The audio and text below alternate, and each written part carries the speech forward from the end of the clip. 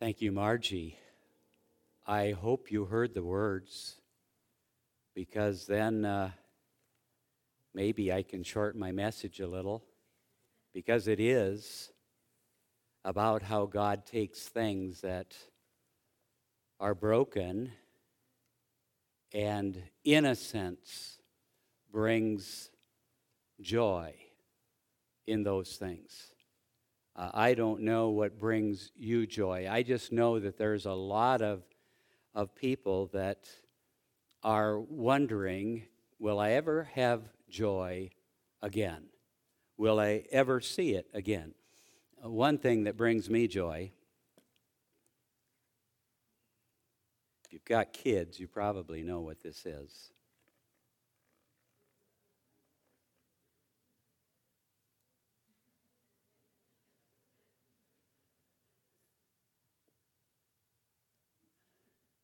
Bubbles bring me joy.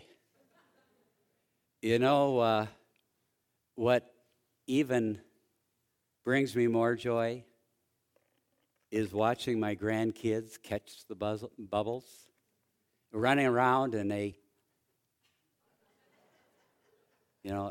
I've got intelligent grandkids. And then they try it again. Bubbles give me joy. The problem with bubbles is they pop.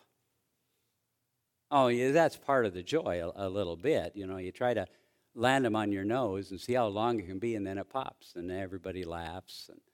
But the bubbles pop. And then the joy ends.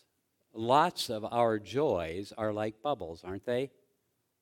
When you think about what really brings you joy, in your mind, what brings you joy? And how long does it last? Maybe it's a toy. If it's a kid's toy, it lasts until your next garage sale, right? And then you sell a broken toy because it didn't last very long. Or the first day of school, what brings you joy? Does that bring you joy, first day of school? Parents are all saying, yeah, that's right. That brings me joy. Until they ask you to help you with their homework, help them with their homework. Then it's not so joyous. The joy's gone. Maybe it's a fishing trip. But then you have to go back to work, right? Maybe it's a new baby. And we've got some of those coming soon in our church family. And that's going to be joyful for all of us. But what about 3 a.m. for them? Or when they hit their terrible twos? Then tell us how much joy they are.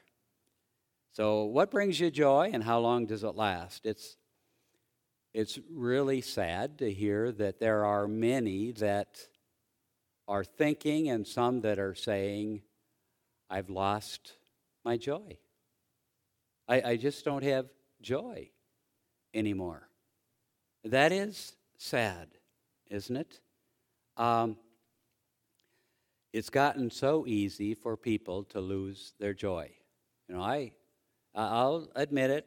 I've lost some of my joy because Hallmark told me that they didn't want me for a customer anymore because they were going to be celebrating a deviant lifestyle or deviant lifestyles in their movies, and they don't want me to watch those. That's killing me right here. Those Hallmark movies.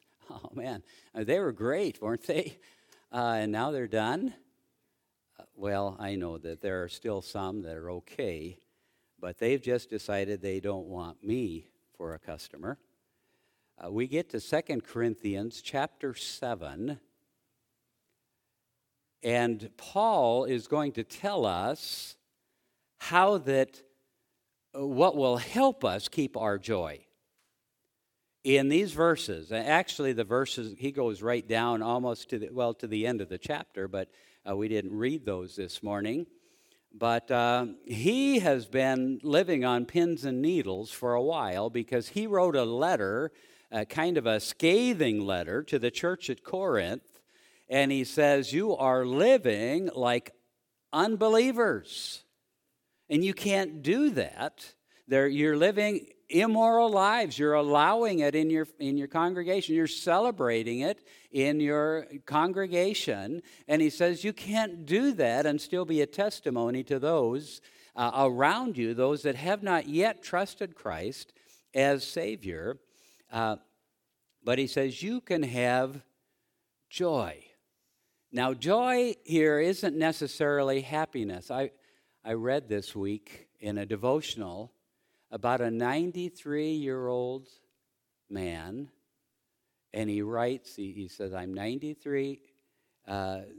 No, he's just a grandfather. He said, I've lost my joy. 13 years ago, I backed over my grandson and killed him, 18 months old. And I was charge of the children's ministry at church, and I taught a Sunday school class, and I stopped all of that.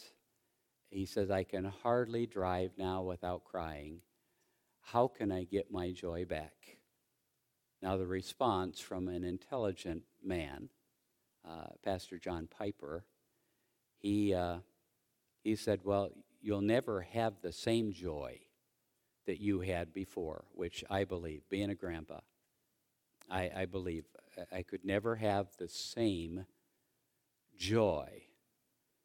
But he said, you can have joy, even as Paul had joy in the midst of his tribulation.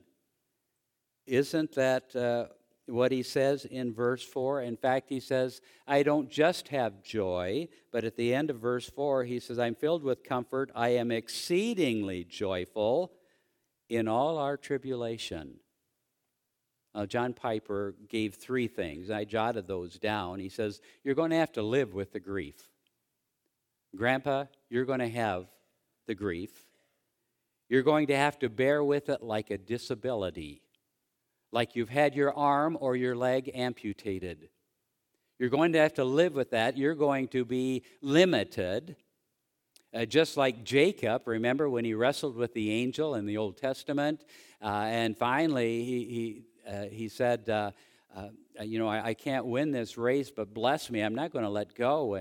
And so he was blessed, but Jesus, I believe, touched him. He was wrestling with Jesus, touched his hip, and he limped the rest of his life as a reminder that he came in contact with God that day or that night when they wrestled. But he says you're going to have to live with that as a disability. And it's going to be tough. You're going to limp or you're going to use a wheelchair. And then he said, embrace brokenness. Embrace brokenness. I'm a broken man. Embrace it and minister to others that are going through similar disabilities. Or he meant brokenness, even as Margie sang this morning. So Paul can have mega joy or joy to the max, exceedingly joyful here in verse 4, even though he was a killer of Christians. You don't think that he thought back at the days when he was killing Christians? Yeah, I'm sure he did. In fact, it shows up in some of his writings when he writes about what took place in the past.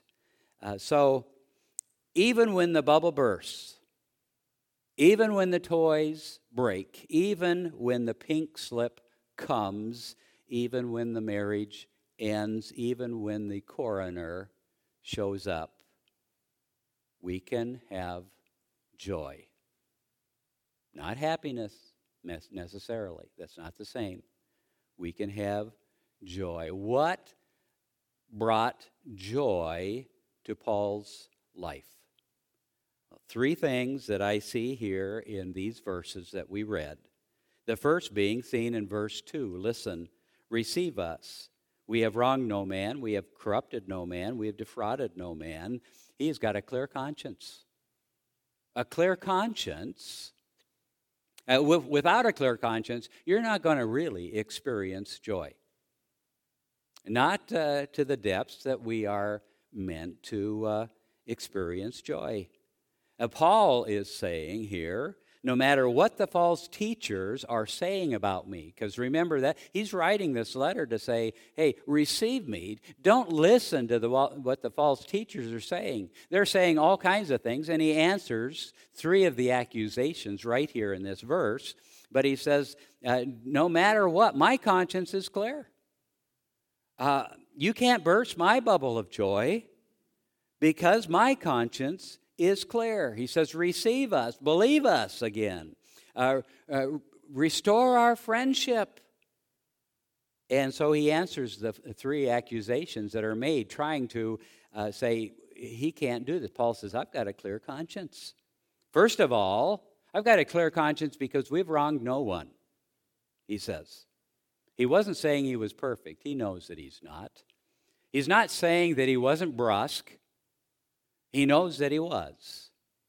He knows that he came out and he scolded them, and he said later in the verses we didn't read, but in this same chapter, he says, I wrote this letter and I sent it, and then I wish that I hadn't written the letter, but then I was glad that I wrote the letter because it got you where you needed to be before God. And sometimes we do that. Sometimes we scold our kids or we discipline our kids, and we don't want to discipline our kids, but we do anyway because we want to bring them to the point where they will be able to serve God as they grow up. He says, I've lived in your midst long enough that you should know that my heart is sincere. He wrote in Galatians 4, verse 16, have you become my enemy because I tell you the truth? Now, sometimes that happens. And maybe it's the way you tell the truth. And sometimes we don't tell the truth in such an acceptable way. We throw it in their face, and that's not the way we do it. In Ephesians 4:15, he says, speaking the truth in love. But that's not always easy. Sometimes it's easier to tell them something in love and sugarcoat it. Sometimes it's easier to use the truth and use it harshly. But there's a balance between truth and love.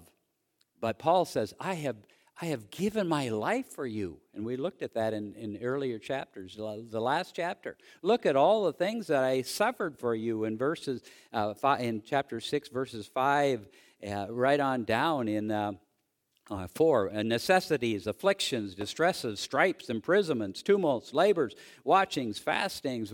We've done this for you. Actually, the symbol of the Southern Baptist missions program is Lottie Moon.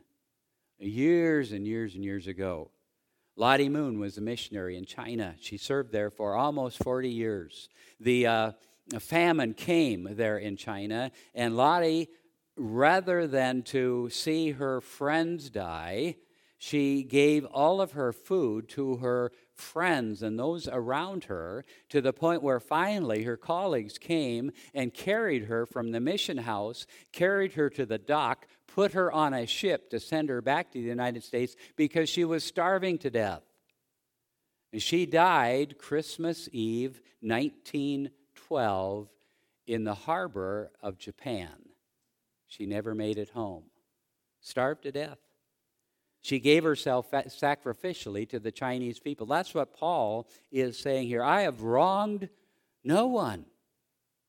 And so you can't burst my bubble of joy, because I've not wronged you. Secondly, to answer the accusations of these false teachers in the church at Corinth, he says, we have corrupted no one. Verse 2, we have corrupted no man, he says here. We've only taught the truth. Only taught the truth of God.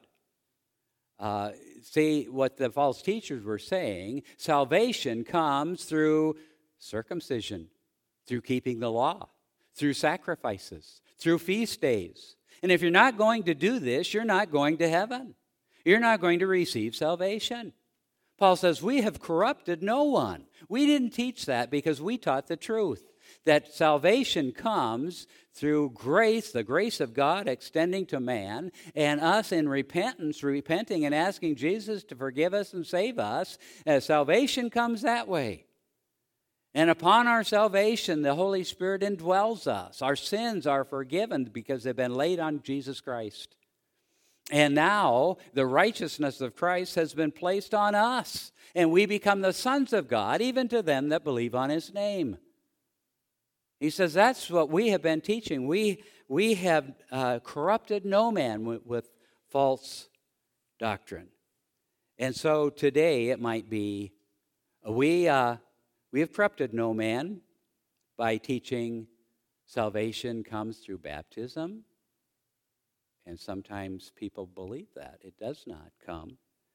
Or good works. No. Lest any man should boast. Or good ancestry. My mom and dad, they went to church all the time. So surely that should count a little bit.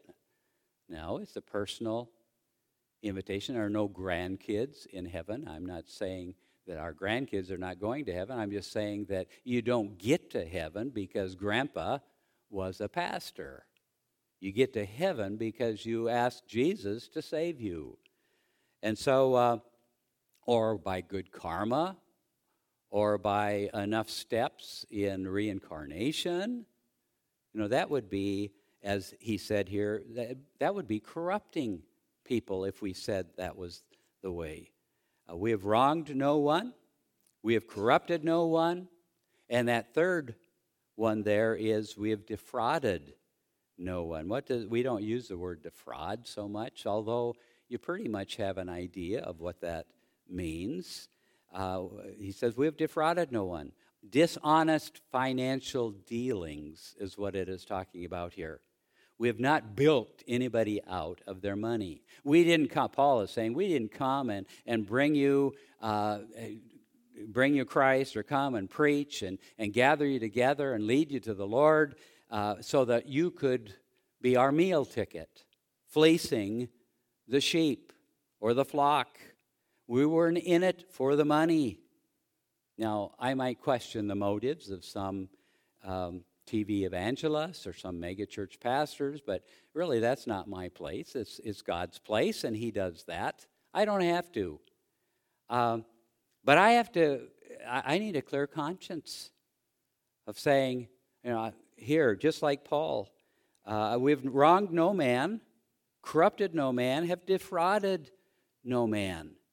And so we always taught our kids, you go into a grocery store, and they give you too much money, and you get out and you find out, they gave me a 5 instead of a 1. You go back in there, you take it back, you give it back. And that's what the way we grew up, and that's what way we want our kids and our grandkids. Logan, now, he went and he bought a book at a garage sale, and it was a financial Money Matters book for kids. And he got it home, Dave Ramsey, okay. He got it home and he opened up that book, started to go through it. And there was $30 or $40 in there. It was probably that some kids was starting his savings account with Dave Ramsey's course and keeping it in the book. And so he found this and went back to the garage sale. He didn't drive himself. Amanda had to take him back. Since he's only 9 now, I think. But he went back to the garage sale, and the mom wasn't there that he bought it from, but a girl was there. And he said, here, this was in a book that I bought. I don't know how, mostly they would probably look at him, what? Why would you do that? Why would you return money? I mean, you already had it. But instead, she gets up, says, wait right here, runs in and gets her mom. Her mom comes out because this is an unusual sight. Well, Paul says, It shouldn't be unusual. We shouldn't be defrauding anybody. We need to be honest. When our house was finished building, B-Dirt finished building it for us about 15 years ago. And when they finished, and I was putting my tools away out in my garage, here was a Ryobi, blue Ryobi drill. And it had a cord on it. So it wasn't mine. So I caught Joe in the hall here, and I said, and so shortly after that, I caught him in the hall, and I said, hey, I came up with a Ryobi drill. Apparently, you left it there when you finished up the project, the house. And but I don't have one like it, so I am thinking I just might keep it. And Joe said, I can live with it if you can. Now, you laugh now, but wait until you hear what happened. I lived with it for almost 15 years.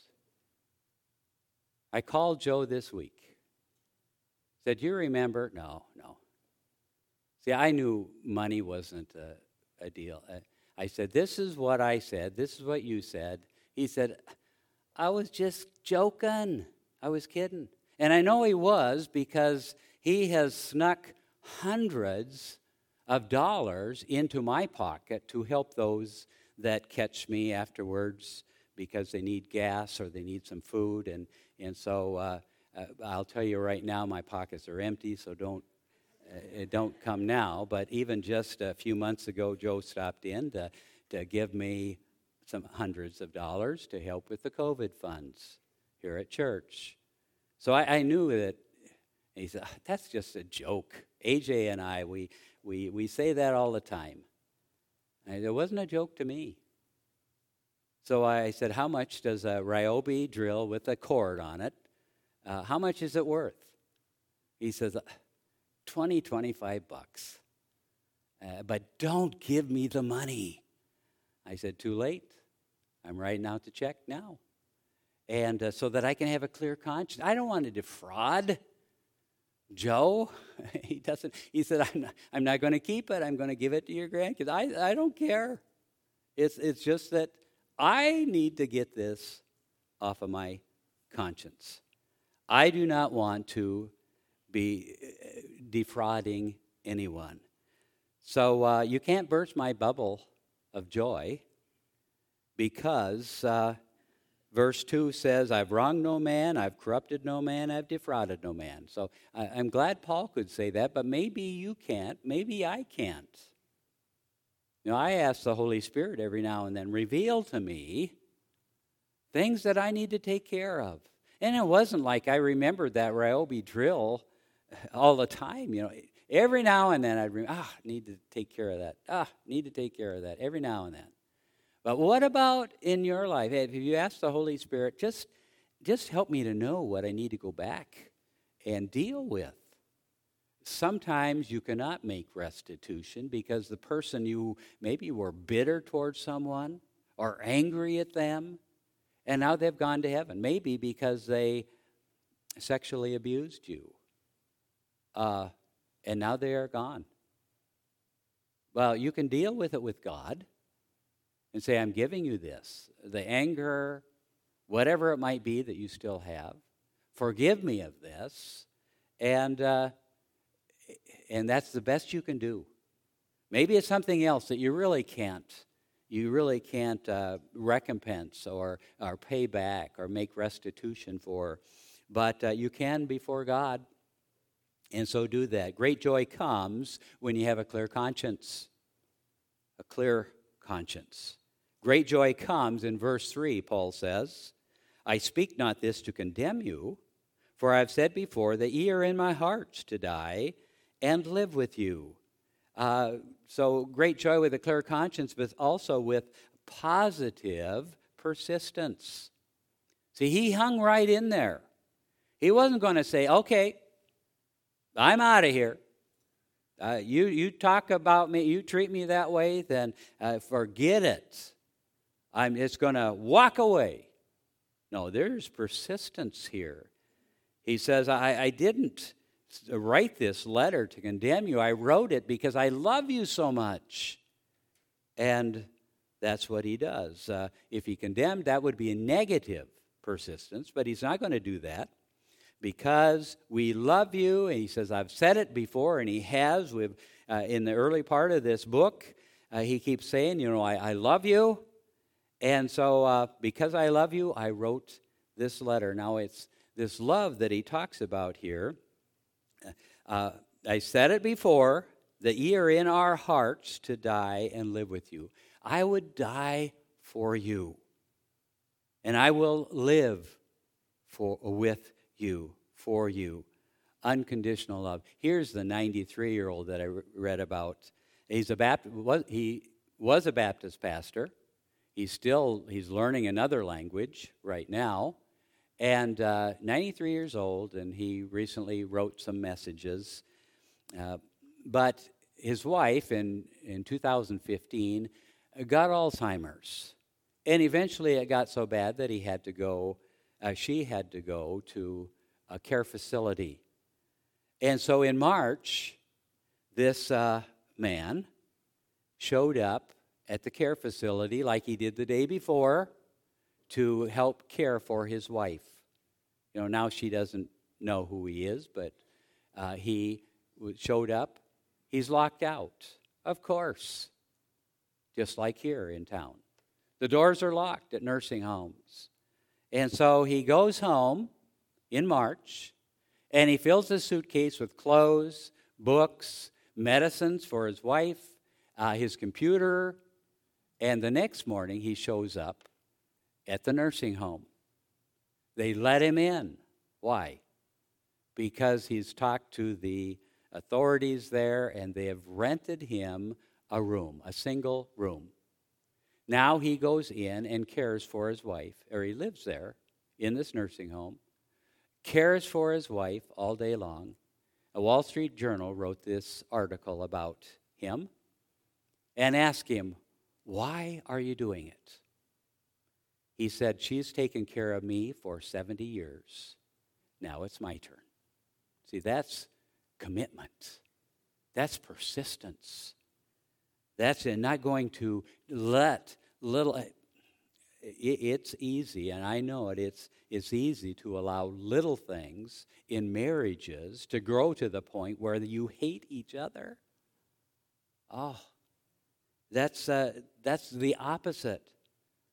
Paul says here, I will die for you because of his love. Unconditional love here. He says, I chasten you in my letters, verse 4. Great is my boldness of speech towards you. Great is my glorying in you. I am filled with comfort. I am exceedingly joyful in all our tribulation. He says, you don't have to agree with me to still love me. Do you know that as husband and wife? That you don't have to agree on everything to still love each other? I think we've reached the point in the United States that if we disagree, we hate each other. I love it when, I hate it when the elections come around, but I love driving by a certain yard down from our neighborhood a ways, where on one side of the driveway is a Republican sign, and on the other side of the driveway is a Democrat sign. And apparently, they're still married. I'm just assuming they are. But they can disagree and still love each other. I'm hoping they do. But that's what Paul says. You might not agree with everything I say, but I love you. And so here, positive persistence. He says, I even praise you in front of others. In verse 4, my glorying of you, that's what it means. I praise you for others. I talk about the Corinthian church wherever I go because I love you. And I'm filled with comfort. And I am joyful because of it. When I think of you, I'm comforted all over, is what he is saying here. And sometimes prisoners of war, the only thing that kept them going was their memories and their thoughts of the loved ones back home. And that's what Paul is talking about here. Some of the persecution he's gone through, he's been able to endure because of them, because of so I love you for this. So you can't burst my bubble of joy because I have a clear conscience. You can't burst my bubble of joy because I have positive persistence. You can't burst my bubble of joy because I have faithful friends. And we all need friends. We all need friends. Yes, we sang, what a friend we have in Jesus. But Jesus says, and Paul is saying, we need friends with skin as well. With skin on. We all do.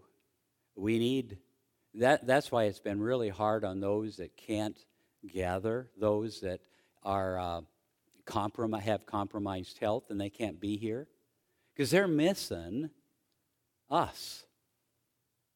And they long for us to call them and to talk with them. Did you get some of those phone calls done this week? That was my challenge from last week. Did you call anybody and let them know that you love them? Here, shaking hands. I know we can't shake hands. We can shake elbows.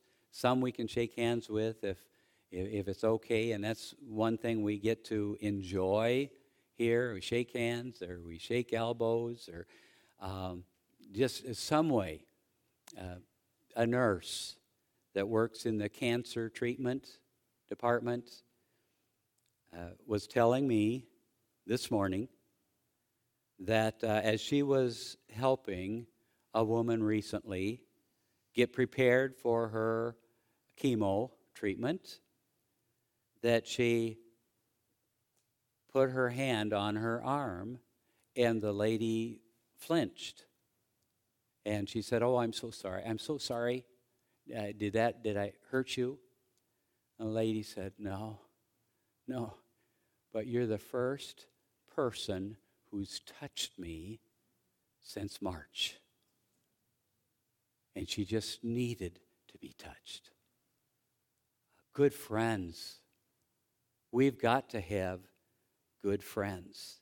The return of the friend here, Titus, verse 6. Titus came back and he comforted us. We were comforted in the return of Titus. And Titus was a Gentile. And Paul was a Jew. And Jews and Gentiles didn't mix.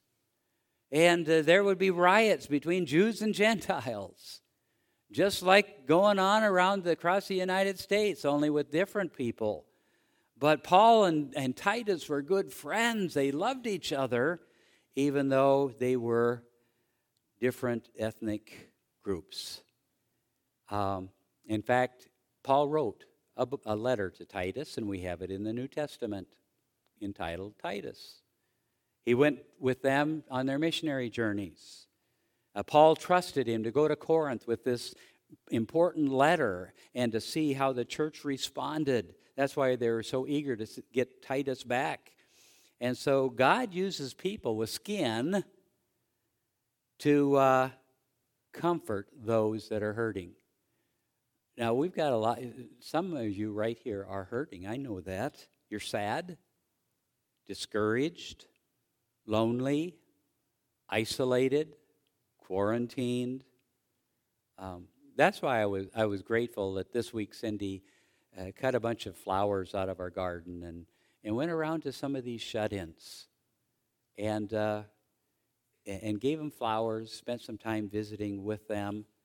Just a suggestion, maybe that's what you could do.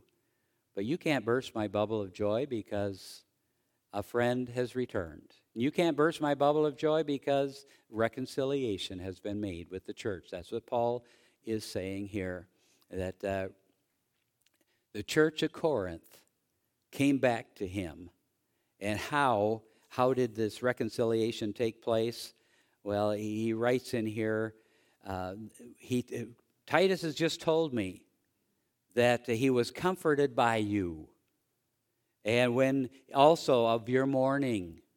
See, the church of Corinth realized that they had sinned against God. And so they were made sorry, he says in verse 9. And that sorrow worked towards repentance. They repented of their sin at Corinth. And now, when Paul wrote the letter, he knew that their relationship with the people at Corinth could either be made right or healed, or it could die. The relationship die. And he's rejoicing now because they have repented of their sin. And that's reconciliation.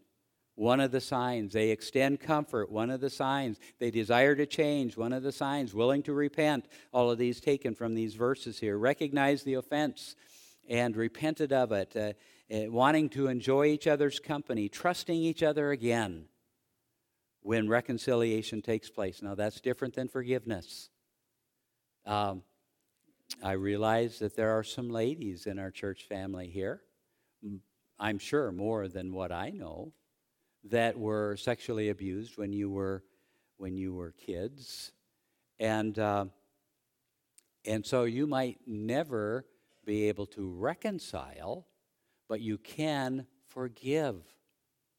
You might never be able to trust that person again, but you can forgive that person.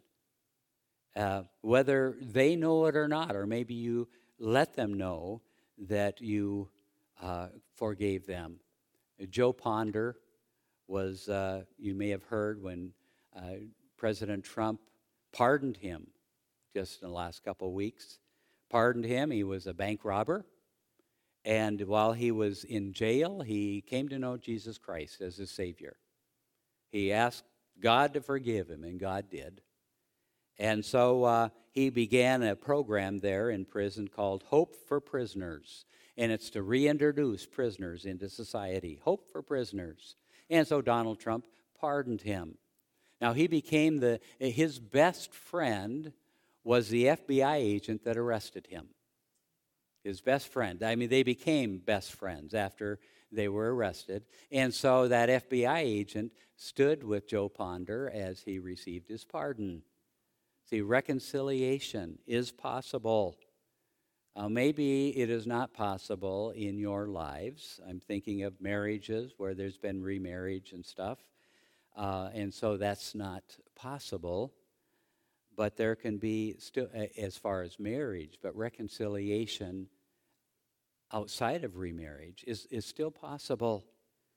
It might take a matter of prayer. I don't know where you stand as far as people you need to be reconciled again to. Maybe a boss that you cursed out as you left the job site.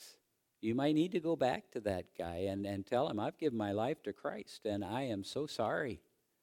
But in some way, he says, you can't burst my bubble of joy because I have a clear conscience and because I have faithful friends, and I want you as a friend. Reconciliation. We need each other.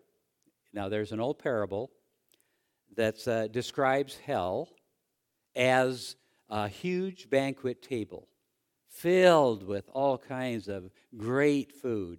But there's a problem that nobody's elbow will bend. And so they can never eat of that food. Now there's a picture of heaven. This table just spread a huge feast in heaven. Now there's still kind of a problem. Nobody's elbows will bend. But everybody's enjoying the feast. Why? Because everybody's feeding the person next to them. See, we need each other. And that's why Paul writes to this church family. And why I've said we are just a group of people as a hospital. That we come in sick and we have others that help us get well. So that when they are well, they can help us when we get sick or when we go through our trials, when we go through terrible times, when we run over the grandkids. I just can't imagine that.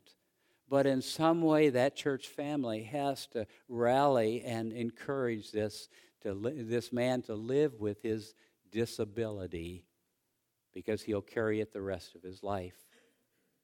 Same is true with some here. You need help. We need to be the ones to help you. Let's pray. Father, thank you for Paul's words to us. I pray that if there's someone here that doesn't know you personally, that they might seek you today, because you're seeking them. And so I pray that you might work in their hearts, that they might pray the sinner's prayer and ask you to forgive them and save them, please. I pray for other struggles that we might have with our consciences or with our persistence or even with our friendships. Help us to show ourselves friendly so that we can gain friends. Might we be the body of Christ that will please you this week, please. In Jesus' name I pray. Amen.